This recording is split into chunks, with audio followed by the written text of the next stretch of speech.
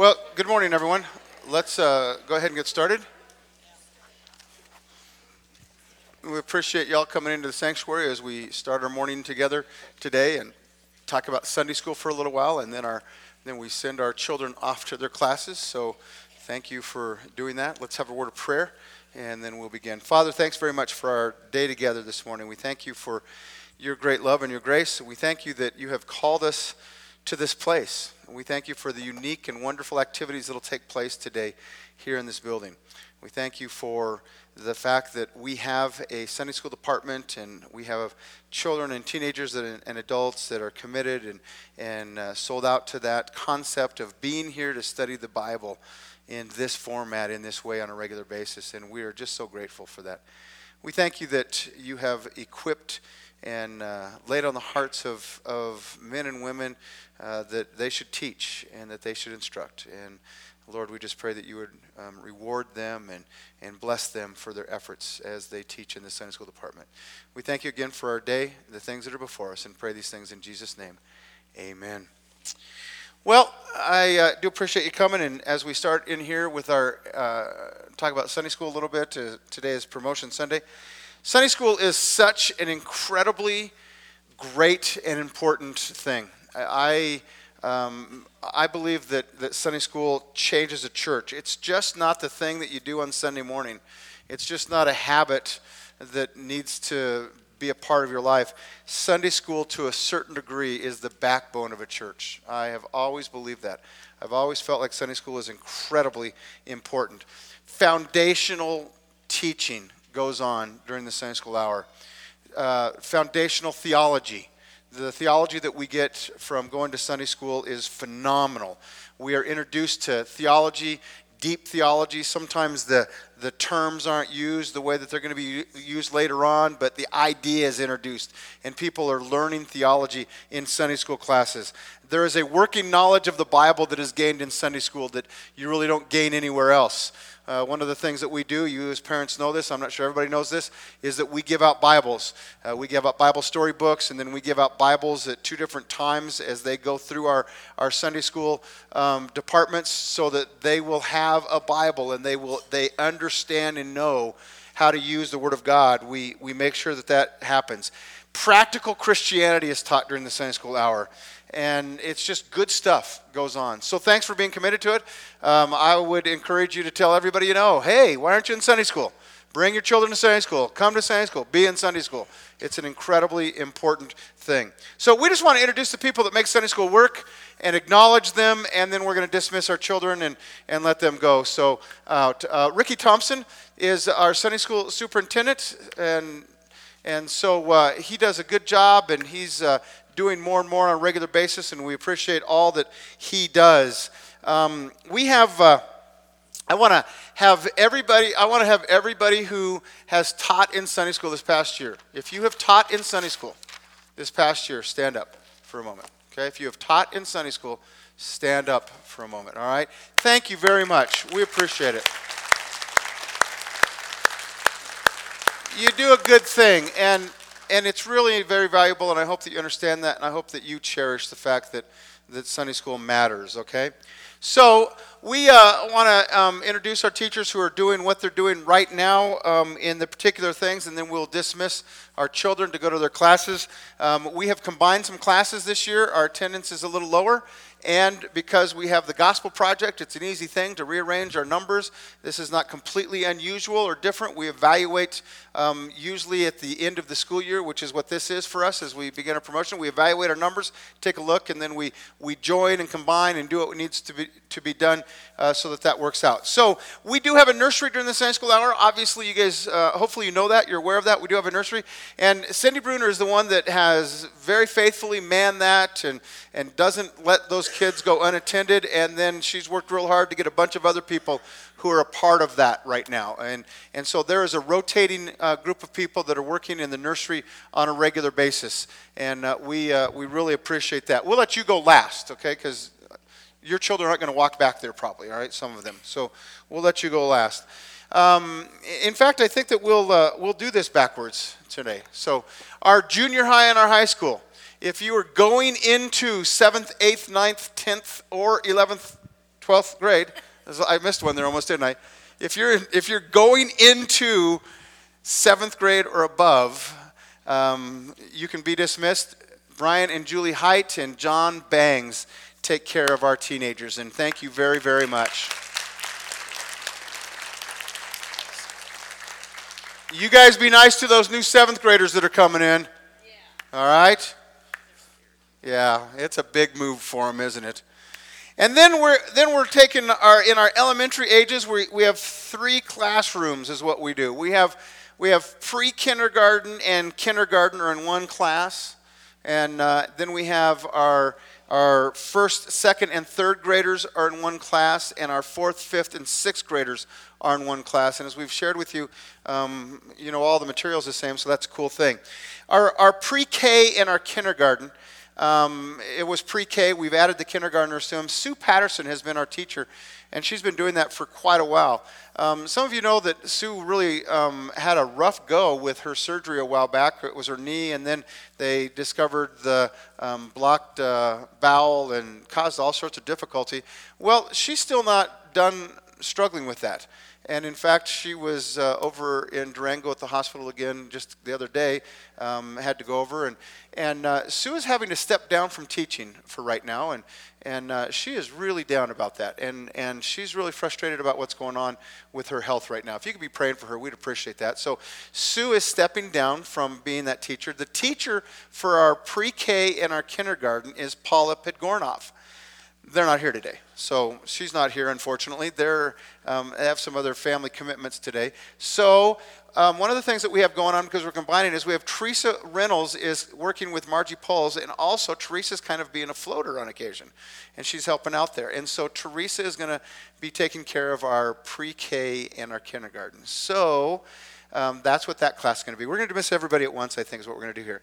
Then our 1st, 2nd, and 3rd grade is Margie Poles and Teresa Reynolds, and they are teaching that. And then our 4th, 5th, and 6th grade is Cynthia Slider. So that's our elementary grade. So we have our nursery, and then we have the pre-K, kindergarten, 1st, 2nd, and 3rd, 4th, 5th, and 6th. So we'll dismiss from the older kids out, and thank you very much. And again, thank you for teaching. So with Mrs. Slider, if you're going into 4th, 5th, or 6th grade, you may be dismissed and go to your class, all right? And you 4th graders, be nice to her. She's really nervous about you. Usually the teacher's got to be nice to the students, but we need the students to be nice to her. So that's a pretty good sized group. If you are going into 1st, 2nd, or 3rd grade, you may be dismissed with Mrs. Poles. Is Mr. Poles going, or you stand? And Mr. Poles, all right? 1st, 2nd, or 3rd grade.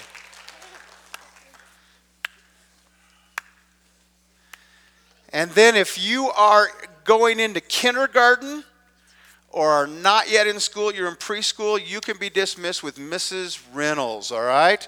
There she is. You can go with her, all right? You going to go, Jacob? Yeah. Mrs. Reynolds, turn around and wave your arms here. Let's see if this little fellow will come up there. Not quite. All right. And then parents, you can give your children to Cindy, and who was with her? Lindy was helping out. Or you can deliver them to the nursery, whichever you prefer. Thank you very much. We appreciate it. Give a word of thanks and appreciation to our teachers every once in a while. It's an important thing. We should have done this, and maybe we'll do this another time, but I should have asked. One of the things that happens in Sunday school is you start teaching Sunday school because you really enjoy Sunday school, and then you end up doing it for years. We should have asked the teachers how long they've been doing it, and that's exactly what happens sometimes. So, and they don't mind that because they would stop eventually if that was the case, that they enjoy teaching. So thank them every once in a while. Just even if you don't have children in that class, say, hey, thanks for instructing our children. We appreciate it, all right? It's a week after week thing that they need to do, and sometimes it can be a little overwhelming, but they do it week after week. So give a word to them and say thank you very much every once in a while, and they would appreciate that very much, all right? We have a great Sunday school department here. All right, our lesson today as we begin a new quarter, we're beginning our our 7th month in the Gospel Project. We've done 2 full quarters, and so we've done that. One of the things that we're starting to do with the Gospel Project in our adult class, and I have a list of people that I want to be talking to, is we want to expand those who teach. We want to have a few more adult men teach. So I have a list of people I'm going to be talking to, but if you would like to be a Sunday school teacher once in a while, why don't you contact me as well? Say, hey, I'm willing to teach. We'll give you the quarterly. We'll walk you through it. We'll help you out. We'll do your thing. We're not asking you to teach every single week, but we are asking you to teach maybe once or twice a quarter is what we're doing. And so we're going to start doing that on a regular basis. But if you'd like to teach, say, hey, I think I would like to teach. We would love to have you do that. So we're starting a new quarter. One of the things that you are aware of, I think, I'm not sure if I went into detail with this, is that when we started doing the Gospel Project, we thought the Gospel Project was completely and totally an undated quarterly. That is, it simply dealt with starting in Genesis and going through, and it would end in Revelation eventually. Once we ordered the material, we found out that was not the case. It was indeed designed to start in September of 2015, which means that it had Christmas lessons in it and Easter lessons in it. Okay? But we didn't start in September of 2015. We started in January of 2016. So we're constantly behind, and every once in a while we have dated material that we need to deal with. So today is our resurrection lesson, okay? So all of the children today are getting a resurrection lesson, which isn't any big deal, right? Right? Who said that you can only talk about Jesus being raised from the dead on that holiday called Easter? Who made that rule? Who? Man. So, and a bad guy at that they decided to do that. Who said we can't sing Up From the Grave He Arose in July? We should have done that today. I should have been thinking we should have sung resurrection songs today to go with our Sunday school lesson. Next time. Okay. So we're in a resurrection lesson today, and then next week we get back into our Old Testament. And last quarter we were off a little bit because of the Christmas lessons, and I didn't coordinate it well. We've coordinated it this time, so I assure you this quarter, everything that goes on in here is what's going on down the hallway. Same exact lessons, okay? So last week we were a week off. They did it first, and then we did it right behind them for half of the quarter. So it won't happen this quarter. We're where we belong. So everybody's getting a resurrection lesson today, all right? And so that's what we're studying, all right? So you guys are familiar with this stuff, and you know it, but it's good to be reminded on a regular basis. The theological theme today is death's inability to hold Jesus demonstrates the totality of his victory over God's enemies. The totality of his victory. That's an important word. His victory wasn't little, it wasn't part way, it was total and complete, all right? The Christ connection is obvious this week. For us in our salvation, the Son of God took on humanity. He humbled himself by dying on the cross for our sins. And he rose again to receive all praise and glory. And then the missional application, what do we do with all that? God called us to make our attitude the same as Jesus' attitude, and that's what our lesson is all about today, is look what the Lord did for us. Look what Jesus did and how amazing and wonderful it is. So we're going to celebrate the death and the resurrection of Jesus, his triumph over death, and all that he did for us. Let's look at Philippians chapter 2, and that's our focus today. Philippians chapter 2.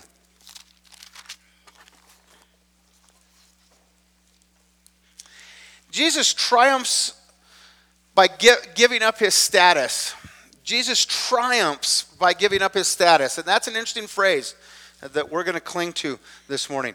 It says this in Philippians chapter 2. Let's just start in verse 1 and we'll read through this. Therefore, if there is any encouragement in Christ, if there is any consolation of love, if there is any fellowship of the Spirit, if any affection and compassion, make my joy complete by being of the same mind, maintaining the same love, united in spirit, intent on one purpose.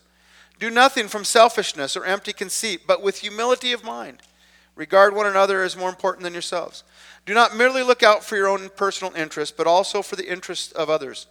Have this attitude in yourselves, which was also in Christ Jesus, who, although he existed in the form of God, did not regard equality with God a thing to be grasped, but emptied himself, taking the form of a bondservant and being made in the likeness of men.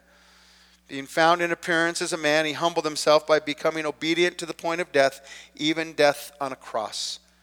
For this reason also, God highly exalted him and bestowed on him the name which is above every name, so that at the name of Jesus every knee will bow, of those who are in heaven and on earth and under the earth, and that every tongue will confess that Jesus Christ is Lord, to the glory of God the Father. Jesus triumphs, and that's our theme, our lesson is that Jesus triumphs. That's the name of the lesson. Jesus triumphs by giving up his status. It is interesting to note, and it is important for us to note, that in a world where we usually measure status by what we can gain in one way or another, whether you've gained by collecting stuff or goods, whether you gain by achieving, whether you gain by notoriety of some other thing, activity or actions or whatever, we generally measure status by what we can gain. Jesus Christ showed us how the ultimate triumph came through what he gave, or really what he gave up. So in Christianity, we have a lot of these things that we see the opposites many times. What normally you think works in the world, Christianity teaches is opposite. Love your enemies, for instance, rather than hating them and despising them, forgiving one another rather than holding grudges, those kinds of things. And the Bible teaches us it the same way, as if we are really going to understand how to really become significant in life, what we need to do is not be concerned about what it is that we get, but be concerned about what it is that we give. What is it that we're doing for other people? How are we looking beyond ourselves to live a life that is marked by what you give rather than by what you get? That would be a pretty good life to live, would it not? Let's look at a couple of verses real quick, or just one. Go to Matthew, and again, you will know this verse, Matthew chapter 1.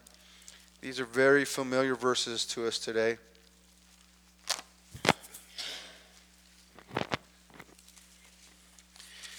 Do you guys remember, do any of you remember what we did one time? It was, January, February, March, April, May, June, July, August, September. It was in August. No, I can't do that. I can't do this backwards properly. Do you guys remember when we did Christmas one Sunday, when we recognized that it would have been the angel came to Mary about 9 months ahead of December? Anybody remember doing that? We did Christmas songs that day and all of that. I just thought of that, proving that you can do Christmas anytime you want, apparently. What month would that have been in? It would have been like March, right? Yeah, there you go. 12 minus 3 would be 9, right? It still does. I know you've been out of education for a while, but it's still the same. Matthew chapter 1, verses 20 through 23. When they had considered this, behold, an angel of the Lord appeared to him in a dream, saying, Joseph, son of David, do not be afraid to take Mary as your wife, for the child who has been conceived in her is of the Holy Spirit. She will bear a son, and you shall call his name Jesus, for he will save his people from their sins. This is a hard thing for us to comprehend and conceive, but just from this little verse, let's ponder this idea. It says, do not be afraid to take her, for the child who has been conceived in her. So how big is a child who has been conceived?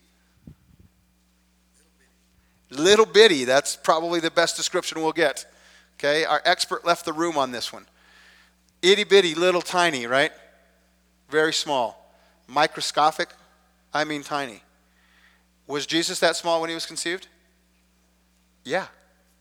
Can you comprehend such a thing? He grew in the womb as all children grow in the womb. He was alive in the womb for 9 months. Isn't that amazing? Jesus gave that up. Jesus came into this world at what age? He was a newborn. Yeah, right, so I just wanted to remind you of that. He didn't come into this world walking around and teaching already, right? He came into the world as a newborn, which meant that Jesus was what when he came into the world? Helpless. So he gave up a lot, didn't he? He really did. It wasn't that Jesus left heaven and came to earth and said, I've noticed you all have a problem, and this afternoon I'm going to be arrested, and I'm going to suffer, and I'm going to go through the things that Isaiah talks about that the Messiah should go through, and then tomorrow evening I'm going to be nailed to a cross and I'm going to die for your sins. He didn't do that. He came into the world like all of us come into the world. And he grew like all of us grew. And he lived like all of us live. And he didn't even start his public ministry, we're told, until he was about 30 years old. Isn't that amazing? When you comprehend what it is that Jesus Christ actually did for us, and that he went through all of those steps. So, understand this, and we've used this expression a lot, he lived his entire life in the shadow of the cross. Crucifixion was incredibly common during the days of the Roman Empire. This was their method of dealing with the worst of the worst. This was their method of making somebody suffer as much as they could make somebody suffer before they died. How often do you think it is that Jesus, in walking from point A to point B, saw a cross with a body hanging on it, or the cross still up there after a body had been taken down, or whatever it may have been? I don't know how often, but I'll bet he saw it. And he lived his life in the shadow of the cross. And just a reminder, because it's so important, he lived his life in the shadow of the cross for what reason? Huh? Yeah, use different words that mean more to us. Yeah, keep going. For our sins. Good reminder every once in a while. Yep. Yes. It shows what kind of humility it took to conquer the pride and conquer sin is that bad.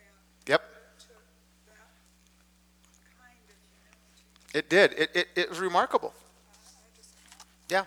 Because he was the Lord of glory. Yep. Yep. He left glory. And we're going to celebrate the Lord's Supper this morning, obviously.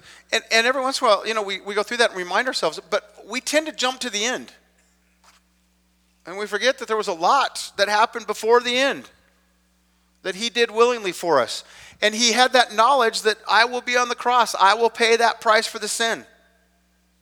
Okay? That's a pretty remarkable, significant thing. And Jesus Christ did that for us. Okay? He did that for us. Let me read you this from our quarterly. It says this, and there was no illusion or deception in this. The babyhood of the Son of God was a reality.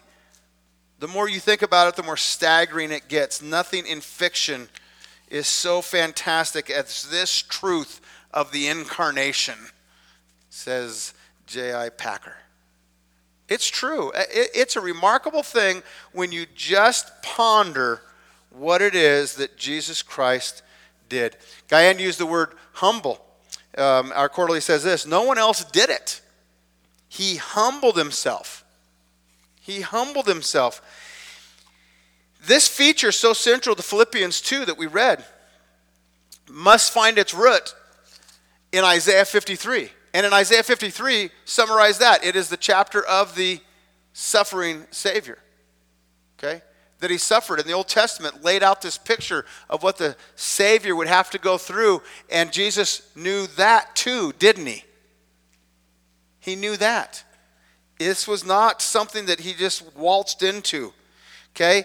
And here's what's interesting, and I wanted to point this out because it falls on the heels of us studying a few of the sacrifices. It says this, Isaiah 53, it says, in fact, let's turn there and read these two verses that this refers to. Go to Isaiah 53, and we'll just read two verses. We'll come back to Isaiah, but Isaiah 53,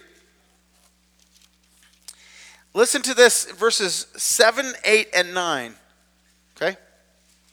He was oppressed and he was afflicted. He did not open his mouth, like a lamb that is led to slaughter, and like a sheep that is silent before its shearers. So he did not open his mouth. By oppression and judgment he was taken away. As for his generation, who considered that he was cut off out of the land of the living for the transgression of my people, to whom the stroke was due. His grave was assigned with wicked men, yet he was with a rich man in his death, because he had done no violence, nor was there any deceit in his mouth. Our quarterly points out something unique. In all of the sacrifices that we studied the last 2 weeks, and we just barely looked at them, but we did study them. When we look at all those sacrifices, there was a common thread through every one of those sacrifices. And that common thread through every one of those sacrifices was comparing to Jesus was what? Okay, blood. Yep, that's not where we're going though. That's a good right answer. They were supposed to be perfect. Jesus was perfect. That's a good one. It's not where we're going. Okay, and that's fine. This was a interesting thought that came to me when I read the quarterly. They didn't have a choice. The animal was taken by the owner and said, "It's your day to die." Now, I'm not putting any significance with animals here, okay? Don't misunderstand me. What I'm putting significance with is Jesus came and said, "I choose to die." That's exactly right. In Isaiah 53, our quarterly points out, it's the first time in all of Scripture we find a willing sacrifice. Okay? Now, you can go back and you can look at Abraham and Isaac, and it's close, but it wasn't a sacrifice, was it? Okay? But we understand that the picture of Abraham and Isaac is a picture of what? Christ. He was a willing sacrifice. None of the other sacrifices were willing. He was a willing sacrifice. Isn't that amazing? And he lived his life understanding that I am going to do this for those people. Okay? For humanity. For those who have sinned. Pretty remarkable stuff. Back to Philippians chapter 2.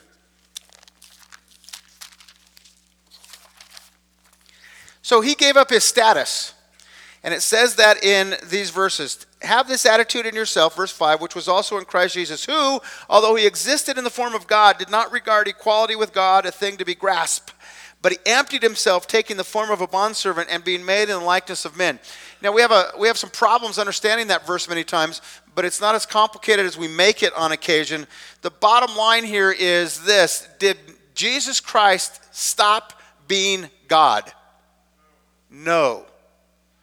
Did Jesus Christ stop using his divinity and his deity willingly for a time? Yes. That's what this is talking about. And yet, we know that he never stopped using it completely because we see instances in the gospel where he knew what people were thinking. Or he instantly left this place and went somewhere else when they were about to kill him and to take him by force. So he didn't completely do it, but by and large, what we understand is he gave up the use of his divinity, his deity, on a regular basis. He did not use those. He freely said, I will, in effect, put those things on the shelf during my time here. We have a handful of illustrations of that. The greatest illustration we get of that is when he was praying before his crucifixion. And he was agonizing over the fact about what he was about to do. And then we have him suffering and going through all of that and not stopping the process, not once. And he could have. He could have stopped the process anywhere along the line because he was God. Okay? We did see him manifest his deity when they came to him, and he said, who are you looking for, and what happened? They all fell down. Okay? Obviously, that was of God. Okay? So we see that he did it on occasion, but this verse, make sure that you never take this verse to mean that he stopped being God. He did not stop being God. Okay? He stopped exercising his godness, if you will, with very rare exceptions. Okay? He took on flesh. And the Bible tells us, in fact, that he took on flesh to such a degree that he struggled with sin like you do. Now, that's a tough one to understand too, isn't it? Because I know my struggle. How about you? It's pretty serious sometimes. And he struggled with sin. That's how much of a man he was. He struggled with sin, and yet the Bible says he never did sin. Okay? Pretty amazing, isn't it? Yes? Mr. Ken, I have a question. Was he not the perfect man, the last Adam? Yes, the question is, was he not the perfect man, the last Adam? The answer is yes. Was constantly dependent upon the Holy Spirit. Yes. He says, so he's constantly dependent upon the Holy Spirit. Yes.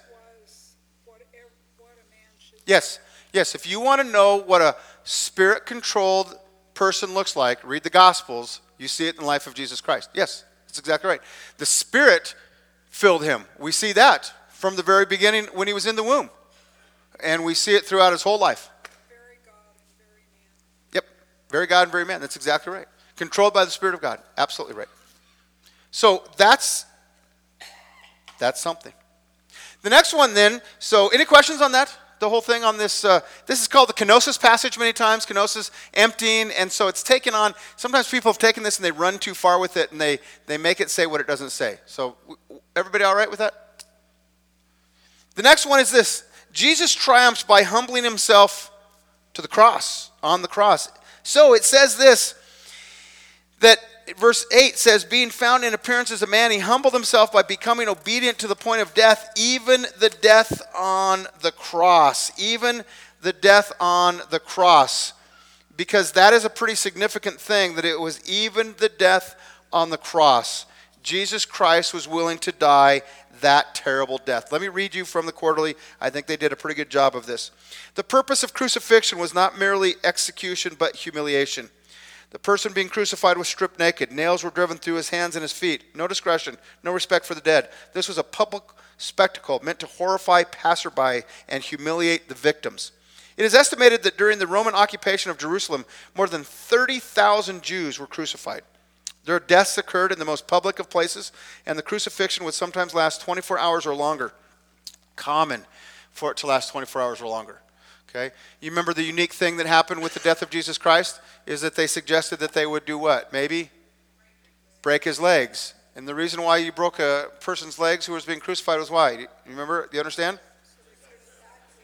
Yeah, they couldn't lift themselves up to breathe. That's exactly right. You break their legs and asphyxiation would come much sooner because of all the things that were going on. And so they couldn't lift themselves up. Of course, they didn't break the legs of Jesus because that was one of the prophecies. Not one of his bones would be broken, and he was already dead by the time they went to check on that. So it was common for this to last for hours. Some accounts talk about days. All right? 30,000. The aim was a death after a slow, humiliating torture.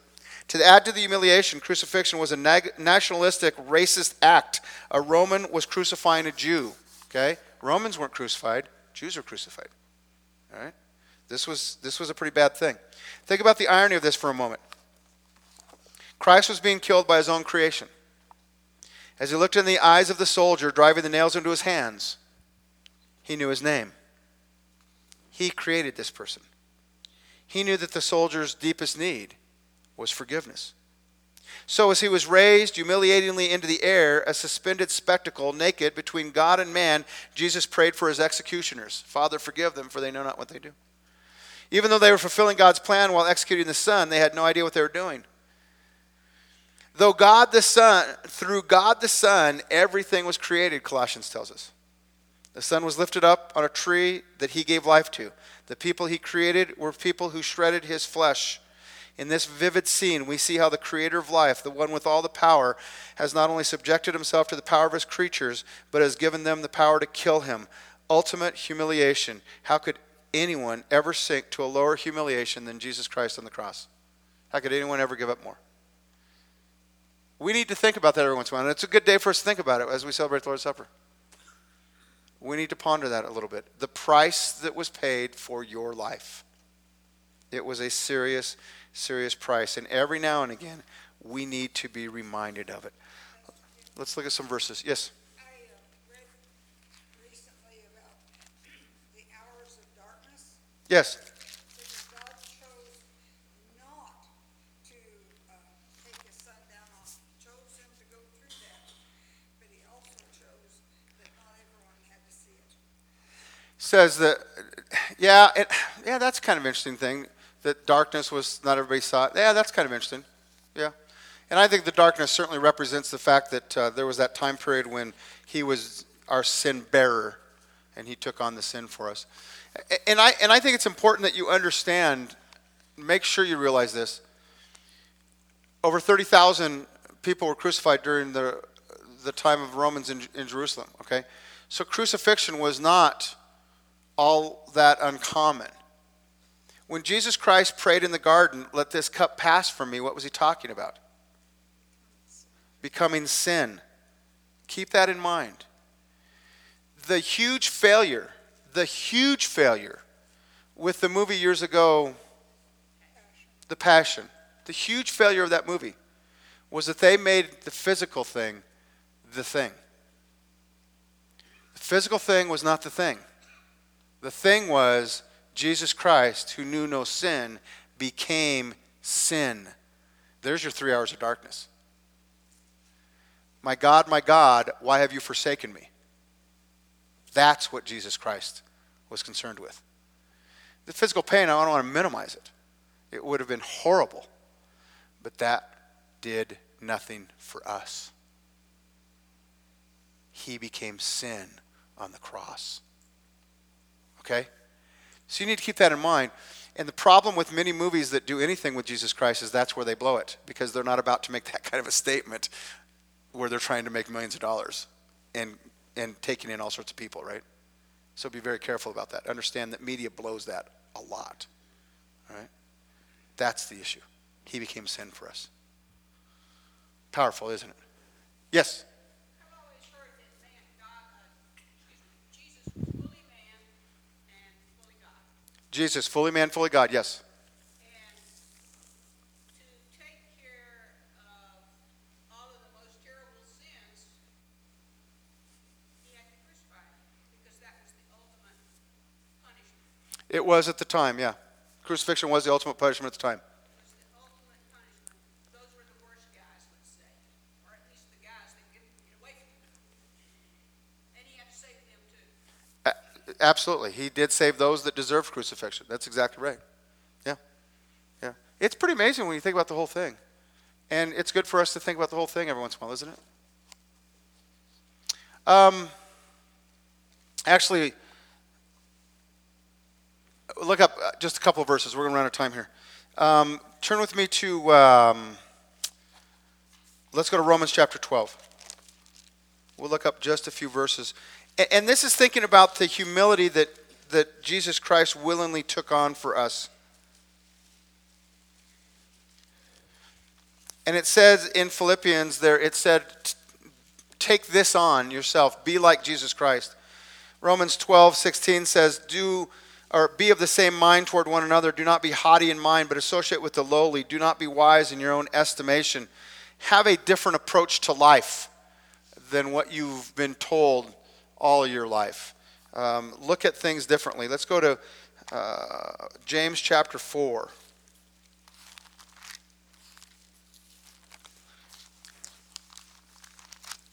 James chapter 4, verse 10, or verse 4. Yeah, verse 10, I'm sorry. James chapter 4, verse 10. It says, humble yourself in the presence of the Lord, and he will exalt you. It says that same thing over in Peter. Therefore, humble yourself under the mighty hand of God, that he may exalt you in the proper time. The Lord does want us to humble ourselves because we want to be like Jesus Christ. And just like Jesus Christ was then exalted and lifted up, the Bible says that if you humble yourself, who will exalt you? God will. Okay? And that's a matter of faith, isn't it? That we need to believe that God says that and he means that, and that's exactly how life will happen as we humble ourselves. Matthew chapter 11. Matthew chapter 11.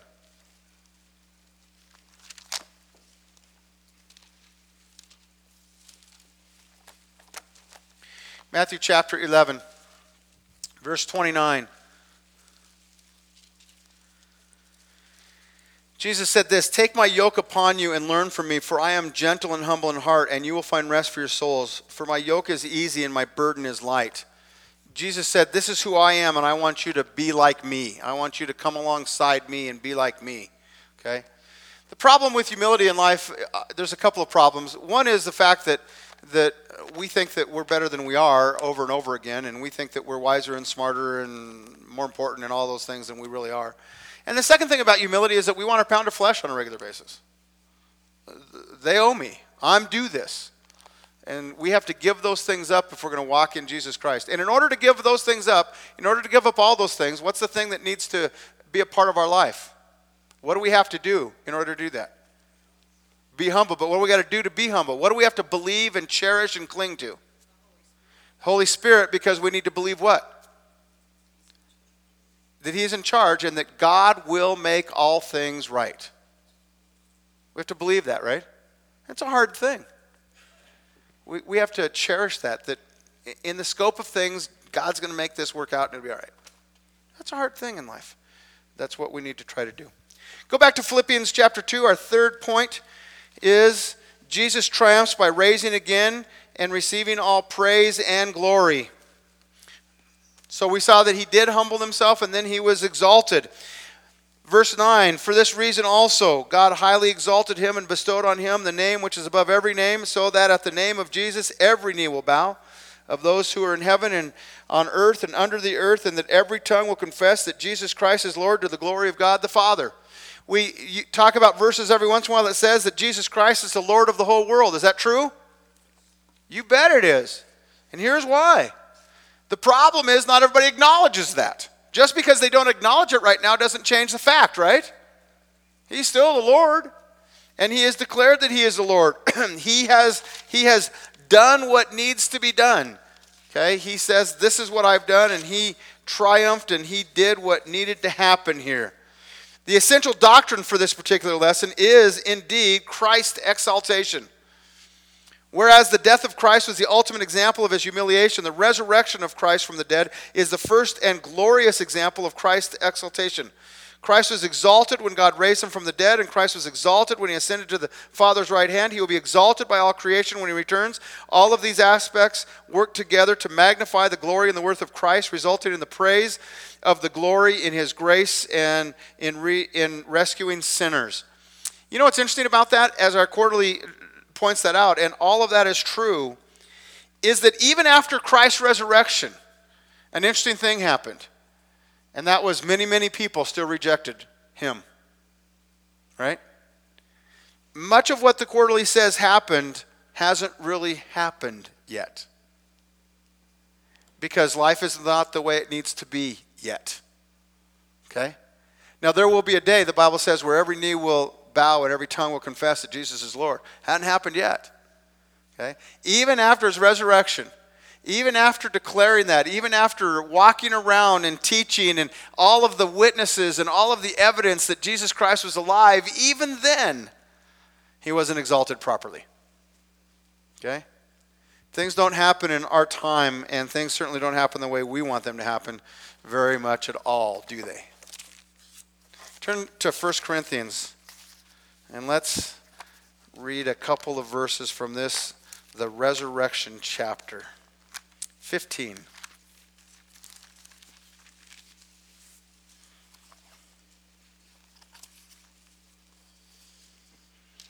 says this, beginning in verse 1, now I make known to you, brethren, the gospel which I preached to you, which also you received, in which also you stand, by which also you were saved, if you hold fast the word which I preached to you, unless you believed in vain.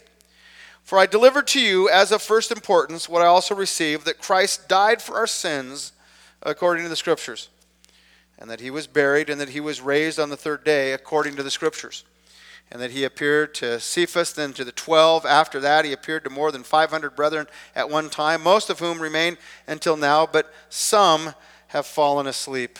The gospel. This is the gospel. This is it right here. This is what happened. Of first importance, Christ died for our sins according to the Scripture. He was buried, that he was raised on the third day according to the Scripture, and he appeared to Cephas and to the 12, and then more than 500 brethren at one time, most of who remain, but some have died already. And then he appeared to James, and then to the apostles, and least of all, he appeared to me, Paul says, in a unique way. He proved that he was who he says he was over and over again. Okay? And the issue isn't whether it happened or not. The issue is whether we believe it happened or not. Okay, it did happen, and there were incredible, infallible proofs over and over again. Continue reading here, verse 11. Whether then it was I or they, so we preached and you believed. Now if Christ is preached that he has been raised from the dead, how do some among you say that there is no resurrection of the dead? But if there is no resurrection of the dead, not even Christ has been raised. And if Christ has not been raised, then our preaching is in vain, your faith is also in vain. Moreover, we have found to be false witnesses of God, because we testified against God that he raised Christ, whom he did not raise, if in fact the dead are not raised. For if the dead are not raised, not even Christ has been raised. And if Christ has not been raised, your faith is worthless, and you are in your sins. Then those who have fallen asleep in Christ Jesus have perished. If we have hoped in Christ in this life only, we are of all men most to be pitied.